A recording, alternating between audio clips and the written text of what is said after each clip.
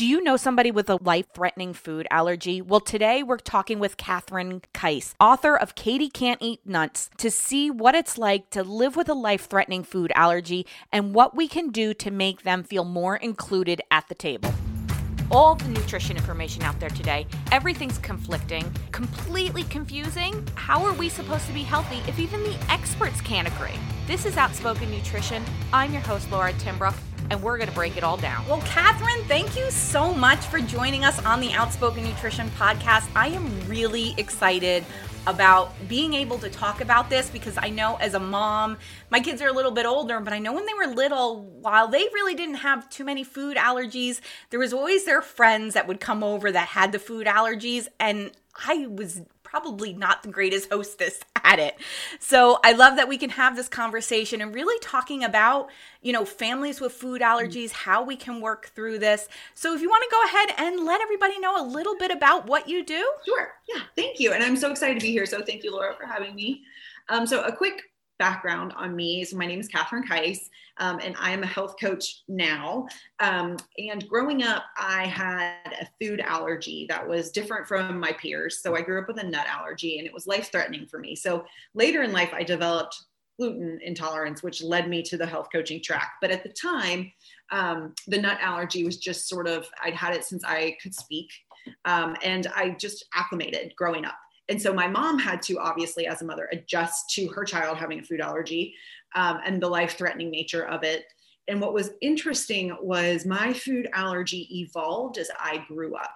So some kids will grow out of food allergies. I spoke to a pediatrician recently who said that tree nut allergies are not one of those that was commonly grown out of. But those of us with nut allergies, the analogy is you have a glass of water, and with every exposure, that glass is filling with water, and then eventually it will overflow. The challenge is you don't know how big your glass is. So that's the kind of like a nice analogy that always kind of made sense for me.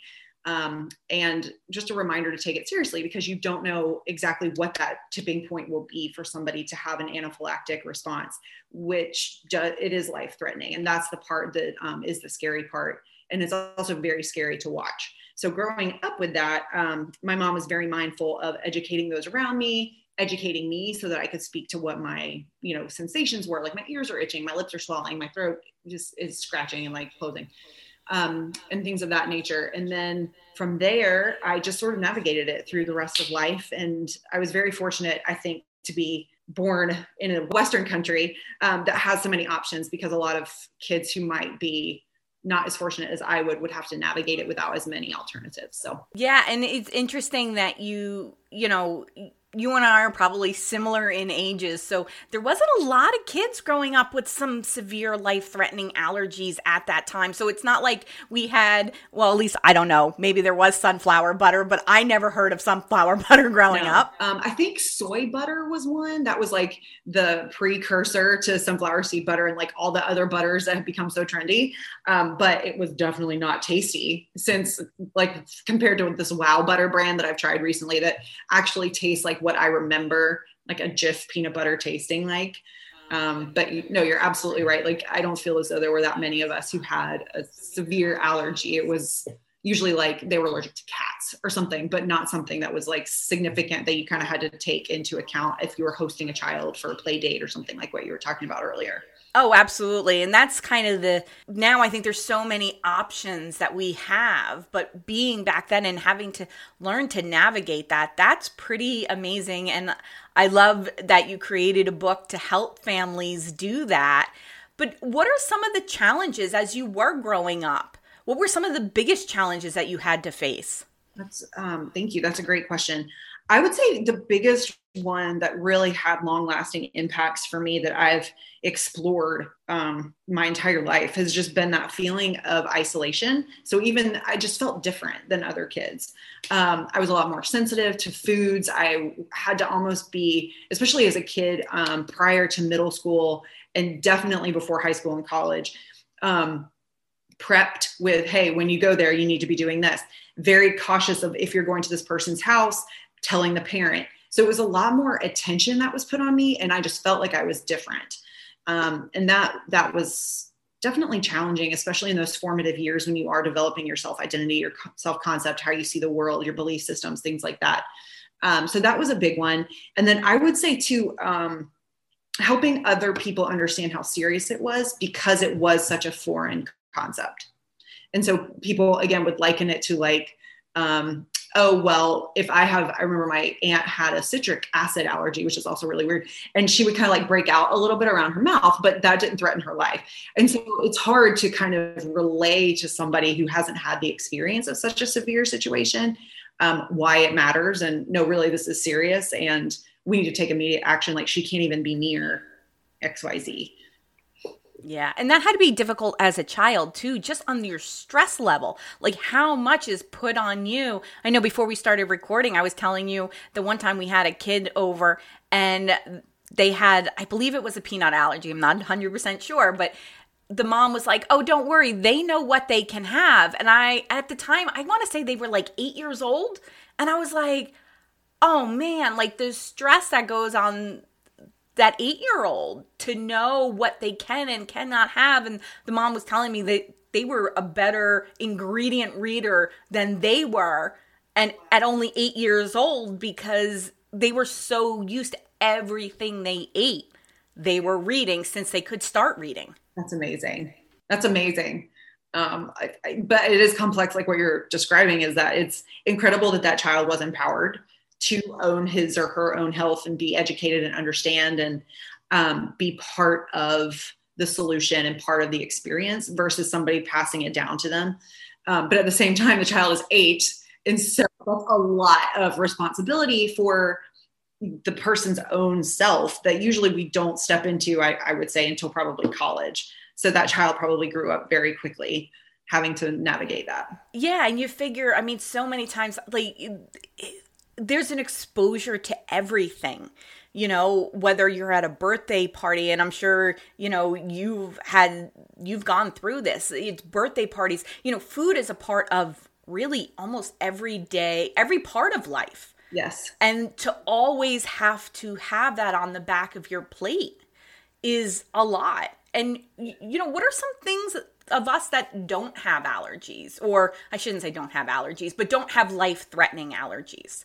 How can we help people with life-threatening allergies navigate things a little bit easier? That's a great question and very empathetic. So thank you for asking that on behalf of kids with food allergies everywhere. I would say definitely bringing things to schools, which I feel like schools are very mindful. Teachers are very mindful of this these days, especially in larger cities, because information is more available. Asking, you know, what are the food allergies? What are the food sensitivities in the classroom? And I would say educating your own children, your own communities and friends with kids on why it's important to take this seriously, but not coming from such a heavy place of fear. And I think that's a very delicate balance, because you want to educate and you want to inform. At the same time, you don't want it to be this like terrifying, paralyzing, shutting down reaction. You need the person to be kind of open and receptive and creatively think through it just for the overall welfare of the support system. So I would say that. I would also say exactly what you're talking about with that child is read the labels. So know what nuts or whatever the food allergy might be, and know how to identify those in ingredient lists, because that's going to be key. And then 2, if you are hosting kids for play dates, or you are going to a picnic or a party or things like that, having options for kids that are not so different, where it's like, this kid is getting all these things and making a big deal out of like, oh, you can't have a packaged snack, you're having a banana. That's all we could come up with.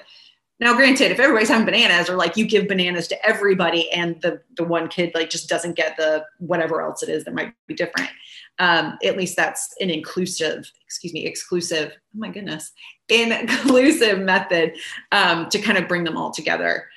So having the snacks that are accessible to the kid, and fruit is a good one. And fruit is a good snack for any kid, whether or not they have allergies, as well as there are some really great safe granola bars too that are easy. Like I remember the Quaker Oat was one that was easy for me. Again, not the peanut butter version, like read the label. And now they have Kind bars that are nut free, which is awesome.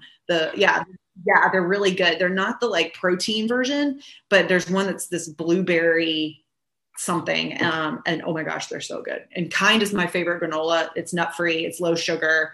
And that's one of my go-tos for pretty much everything. And that's a really good option. I love how you said if you're giving somebody a banana, give everybody the banana. Whether the kids eat it or not, it's promoting good, healthy habits. So that's a good thing to begin with. But more than that, it's creating that inclusivity, like you were talking about, where they're not different now. I know my one daughter has another friend where her sister is celiac. So really careful on gluten. And she has been like this since she's really been born. And, it's always making sure that whenever, the parents bring the snack, that they're bringing, here's the gluten-free snacks. And it's nice because you have other kids that maybe can't have the gluten, and now they have a whole snack that they can have rather than something like just the apple or the banana or that, last thought of, idea where it's like, oh no, I have somebody coming. And I think it's really important, especially now with kids' birthday parties. You have more availability to bakeries that are conscious of different allergies. And, if you have somebody coming that's a peanut allergy, you know what? No peanuts. Like, just make the whole party safe because, that was one of the things. I have a friend of mine that her one son really allergic to peanuts, like can't even be around it, touch anything that anybody has touched. And I remember one day she was telling me her son was in the ER. She had to leave work to go to her son in the ER. They had to give him, I think it was like 2 EpiPens to get him. And I remember thinking like, oh my goodness, did he eat it? He touched a desk that somebody ate it at. And it was just, to me first as a mom, I was just like, oh my God, how do you ever send your kid anywhere at that point? Yes. But then like she was trying to say, she's like, well, we're teaching him that anywhere he sits down, we got to wipe it down. Like you don't know. And one of the things I know we've been, ever since I've learned about that, I've been more careful with my kids because my kids are big peanut kids. And a lot of their protein bars are peanut oriented. And I'm like, if we're going to school, and they actually started it, they won't eat those protein bars if they're going to school in the morning. And if they do, they're like, I have to wash my hands because they're so afraid because now it's their friends. These are their friends. And they're so it's good to see this generation being so much more careful than generations like us were. And I even know myself before I got to know this, it was just like, you didn't understand the impact of that. Yeah. I think that's a really good point, is it stems from an awareness and an understanding and an acceptance. And what I hear about your children is that they're not only well-versed enough to understand what they need to as a friend of someone with a food allergy, but they're also accepting of those people and valuing what their experience is to support them in the ways that they need to. So I think that's different too. And something that's really worth celebrating is kids are a lot more accepting and they are more aware and they want to help. And it's just a different sensitivity that kind of is growing amongst them, which is super cool because maybe those kids who do have the food allergies in this generation won't feel as different, which is kind of amazing. That would be kind of cool, wouldn't it? Yeah, very much. And I know a lot of times when we think of allergies, I know a lot of times when we look, especially something with gluten, all the gluten-free products are generally significantly more expensive. So there becomes this whole added cost that's associated, which then becomes this whole bigger issue of, how do people afford to eat healthy, right? I use my air quotes on there because I know, because we went to the similar school that, it's less about the box, more about the fresh ingredients, right? To help navigate that. But what are some of the challenges you're seeing financially with some, because I'm assuming you work with many people with similar issues. Yes, that is such a good call out. And I feel as though it really does get understated, that there is the mental health and physical health of managing the stress. So that's part of the burden, but there is that financial burden as well because products are more expensive, especially for gluten-free products. So gluten-free, I'm also gluten-free because of the sensitivity developed later in life. And I'm dairy-free.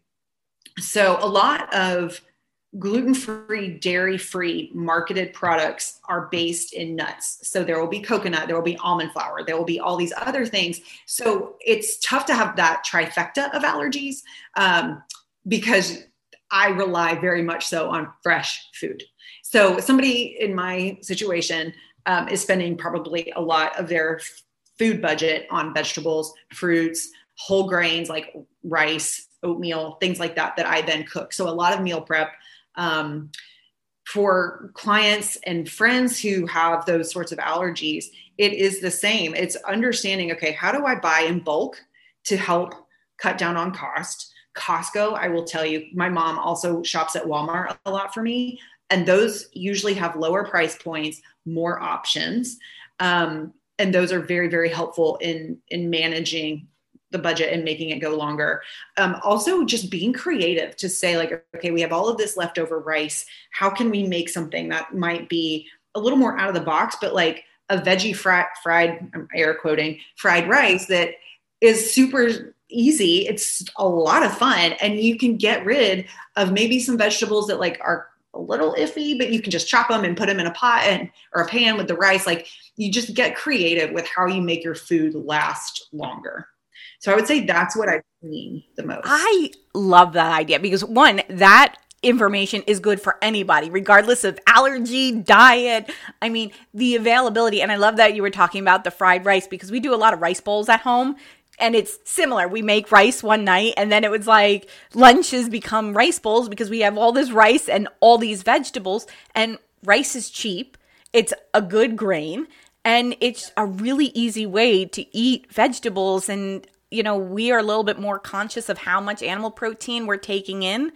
And it's just really good ways. So, I mean, we do it. All my kids will do the rice bowls. Granted, some of them are a little less veggie heavy, but that's okay. And kids like it. So even if you're having to put cheese sauce on it or some, you know, hot sauce or whatever they do, it's an easy way and it's a great form and it's cheap. Yes. And I think that's the biggest thing because I know a lot of these allergies can be very expensive from doctor visits to medications or products and stuff like that. So if we could save a little bit of money, that's great. And I love that you brought out the stress because we know stress makes everything worse. Yes. And especially when it comes to kids. And I think a lot of times we forget the stress on kids. We always think about parents as being stressed. I know back in August, we released a podcast called Tired Mom. And it's just being about being an exhausted mom. But we forget about the stress on kids. So how did the stress affect you as a kid and into adulthood from that? Yeah. I think that's a super important question to ask. I would also say as a slight aside, a lot of kids who have some sort of severe food allergy also have a corresponding immune situation. And so if, as you know, if you do have an immune situation, usually your gut is a little bit more prone to being out of whack, and stress further suppresses the immune system, further puts stress on your gut. And so it's just very important that stress in general, that you're being mindful of it. Like what is giving it to you, whether you're a kid or a parent, what are those sources of stress? And then what for you, like your individual spirit, what helps you de-stress?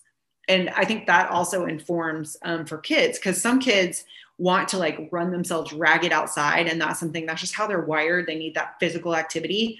Others might want to read. So for me, I loved reading as a kid. That was a great stress release for me. I would also say growing up, I felt the stress of I think I sensed my parents were stressed about my health. Even if I didn't know it consciously, I just sensed like this situation puts so much on them. And I took on that burden of trying to make it better for them, which as a kid is a lot to hold. And it wasn't really something that I was conscious of so that I could articulate.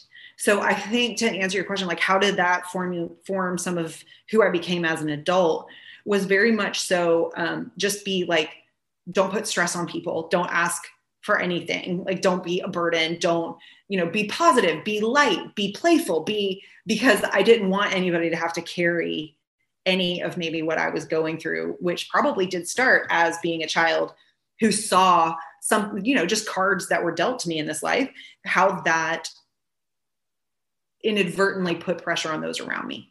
So I think that is part of it. And I think too, because of that, I might not have had as much awareness of what I needed. I feel like self-awareness is something that kids are like really becoming much better at. But actually understanding like, what do I need from, whether it's Maslow's hierarchy or like, I don't know, stress or your love language or like whatever it might be, that is like what will help a child. That took me a while into adulthood to kind of unprogram what I had interpreted reality to be as a kid. Yeah, and that's really interesting because you're right. I mean, kids really do feel our stress. Mm-hmm. Even as teens, I know I have 2 teenage daughters right now, and when I am stressed, I've noticed their attitude towards me is significantly more difficult. Okay. And I think a lot of it is because they are feeding off of me. They know mom is stressed. I'm tired. And the other night I was trying to make dinner, and my one daughter, she wanted to help because she likes cooking, but I was really pressed for time. And I was just like, just get out of the kitchen. Everybody out of the kitchen. And the rest of the night, she was snapping at me and everything. I was like, oh man, well, she got that from me. Like, I was snappy. Of course, once dinner was on the table, then I was like happy-go-lucky, like, woohoo, now. And she's still reeling in it, But it's interesting because I think as parents, we might put extra pressure on our kids without realizing it. And now learning how to manage that. You did really good with trying to figure things out. And it's really interesting because it's probably more of a conversation we need to be having with our kids on having to have them manage their own stress or realizing how to communicate, because kids don't know how to communicate. They know how to slam doors and scream at you. And I think we also, at least in my experience, I look back and say to myself, but I could identify what I was feeling. Like I could put the name to, I feel angry, I feel sad. But there's, as I learned later in life, there are layers to how you're feeling and why. And oftentimes we don't learn how to decode that very mystical, mysterious environment that is within us until much later.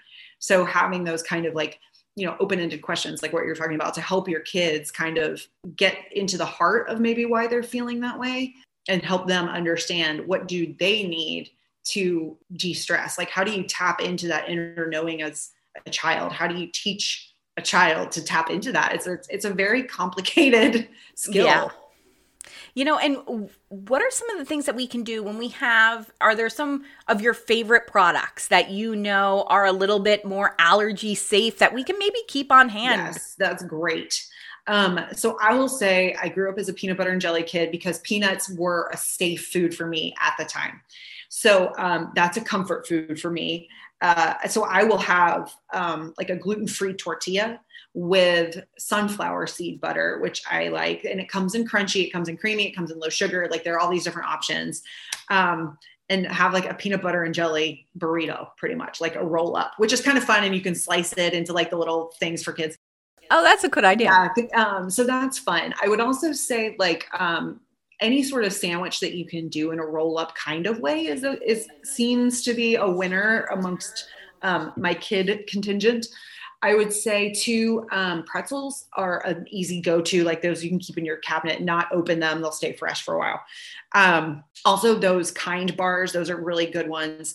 And then there's a brand called Made Good and Enjoy Life. Those are 2 brands that are 100% free of like the top 9 allergens. I know for a fact Made Good is available at Costco because I did an order recently and like I got the whole bag of the little like single serve granolas for myself. So those are really good. And then also the Enjoy Life has all sorts of different products from like crackers to bars to cookies to all sorts of things that will also come in like that single serving. So that way, you don't have to worry about things because like you said, if they go stale fast, you lost your money. So how do you make it go farther. So things like that. And then of course, like fruits, vegetables, whole grain snacks. Make your own granola. That's a really fun one too. You can make your own granola as an activity. Yeah. And I love the idea of, simple as pretzels, and then those made good. I have to say, I love those made good bars. And I'm going to give you guys all a tip. During Halloween, Target sells the Halloween mini ones, and they are fantastic because I know I actually will pack them in my kids' lunch boxes, and they love them. And then it's like a special treat, and they're cheaper because it's Halloween, so you get the bigger bag of it. But I'll have to check out Costco because, yeah, those made good bars are it's a really good granola bar. Yeah, they're really good. They're very good. And, so much of our lives are around food. So being able to offer that, and, it also teaches us to eat those fresh fruits and vegetables that we all know are good for us. And we can focus more on that diet that's of fresh fruits and vegetables. That's always a benefit. So whether you have an allergy or you don't, it's always good to keep those foods on hand and use them. And if they start turning a little bit, throw them in a smoothie. That's right. Or do the soups or, a saute. Like there's so many ways to use them. It's just a matter of being creative. Yeah. And, I know you actually were talking about it before, and I want to kind of circle back to it real quick.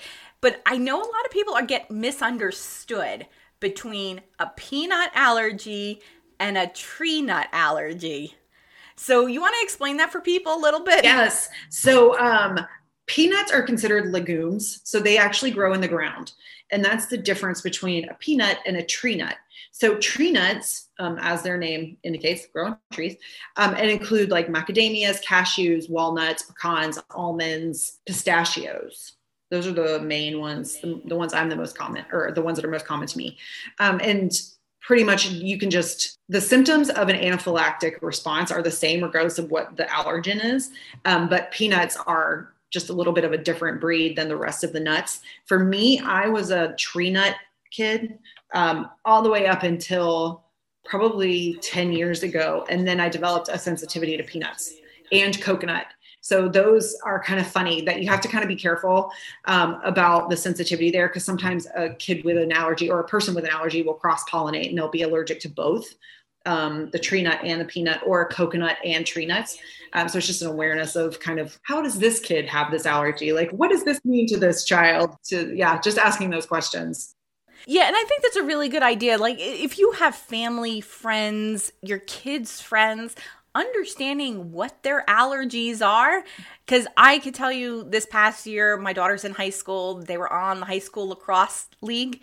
And her best friend, since she was in like 4th grade, I never knew she had a dairy allergy. So here my daughter is like, can you run to the store and get us something to eat, as they're like waiting for the varsity game to finish up. So all season, I was getting them pizzas and, just quick carbs and just anything I could grab at like the local Target or grocery store, whatever was around, not knowing all season this poor girl couldn't, because she had a dairy allergy. Trying to make it work.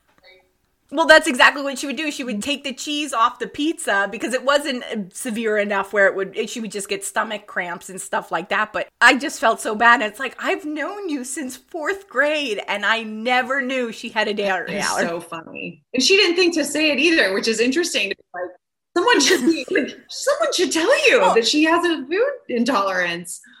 Well, and the fact that my daughter didn't even say anything, I'm like, all season I was buying this kid pizza. So funny. I know. I was like, so now I'm like, okay, we're definitely taking like count of, I don't care if you're 16 or not. I want to know if you have an allergy. It's like the pre-test to like know where everybody is every year when you're going to school. Like, what did you retain from last year? It's like you start doing one for your kids' friends. Be like, okay, so last year you didn't have food allergies. I just want to reevaluate what's going on with you this year.